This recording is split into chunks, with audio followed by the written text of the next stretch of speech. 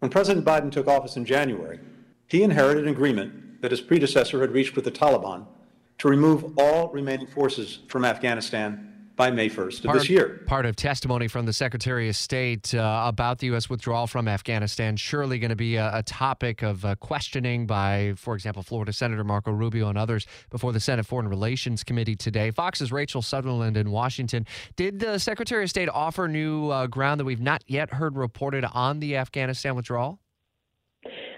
Well, look, I mean, the intelligence that they got, Blinken maintained that he didn't know that the Afghan security forces would fall within 11 days. But their Congressman Brian Mast accused the administration of manipulating the intelligence about the Taliban. And that you saw a pretty tense exchange there between Secretary Blinken, who said that, simply put, what you said was dead wrong.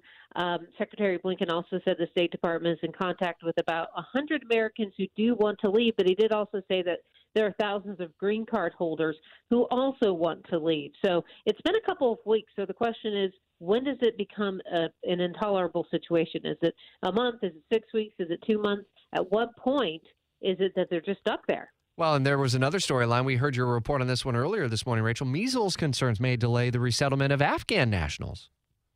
That's right. There are the flights that we had been running, the U.S. Out of Afghanistan, have been grounded. Now, this was originally announced on Friday. There has been cases of measles reported among Afghan nationals in the United States. And so what the White House is saying is that they're going to start vaccinating Afghans for measles, MMR, before they board flights to the U.S. So it's unknown how long this will go on. Deputy White House Press Secretary Karine Jean-Pierre said yesterday it could, she said 5 to 7 more days, but she wasn't sure when that clock started running. So at this point, right now, flights are grounded on that per Afghan. In addition to the Foreign Relations Committee in the Senate, the Armed Services Committee set to hold a closed-door meeting this afternoon, get a briefing on Afghanistan. We'll certainly be digging around for new details and nuggets that happen to come out there. Fox's Rachel Sutherland, as always, thanks. 7:12.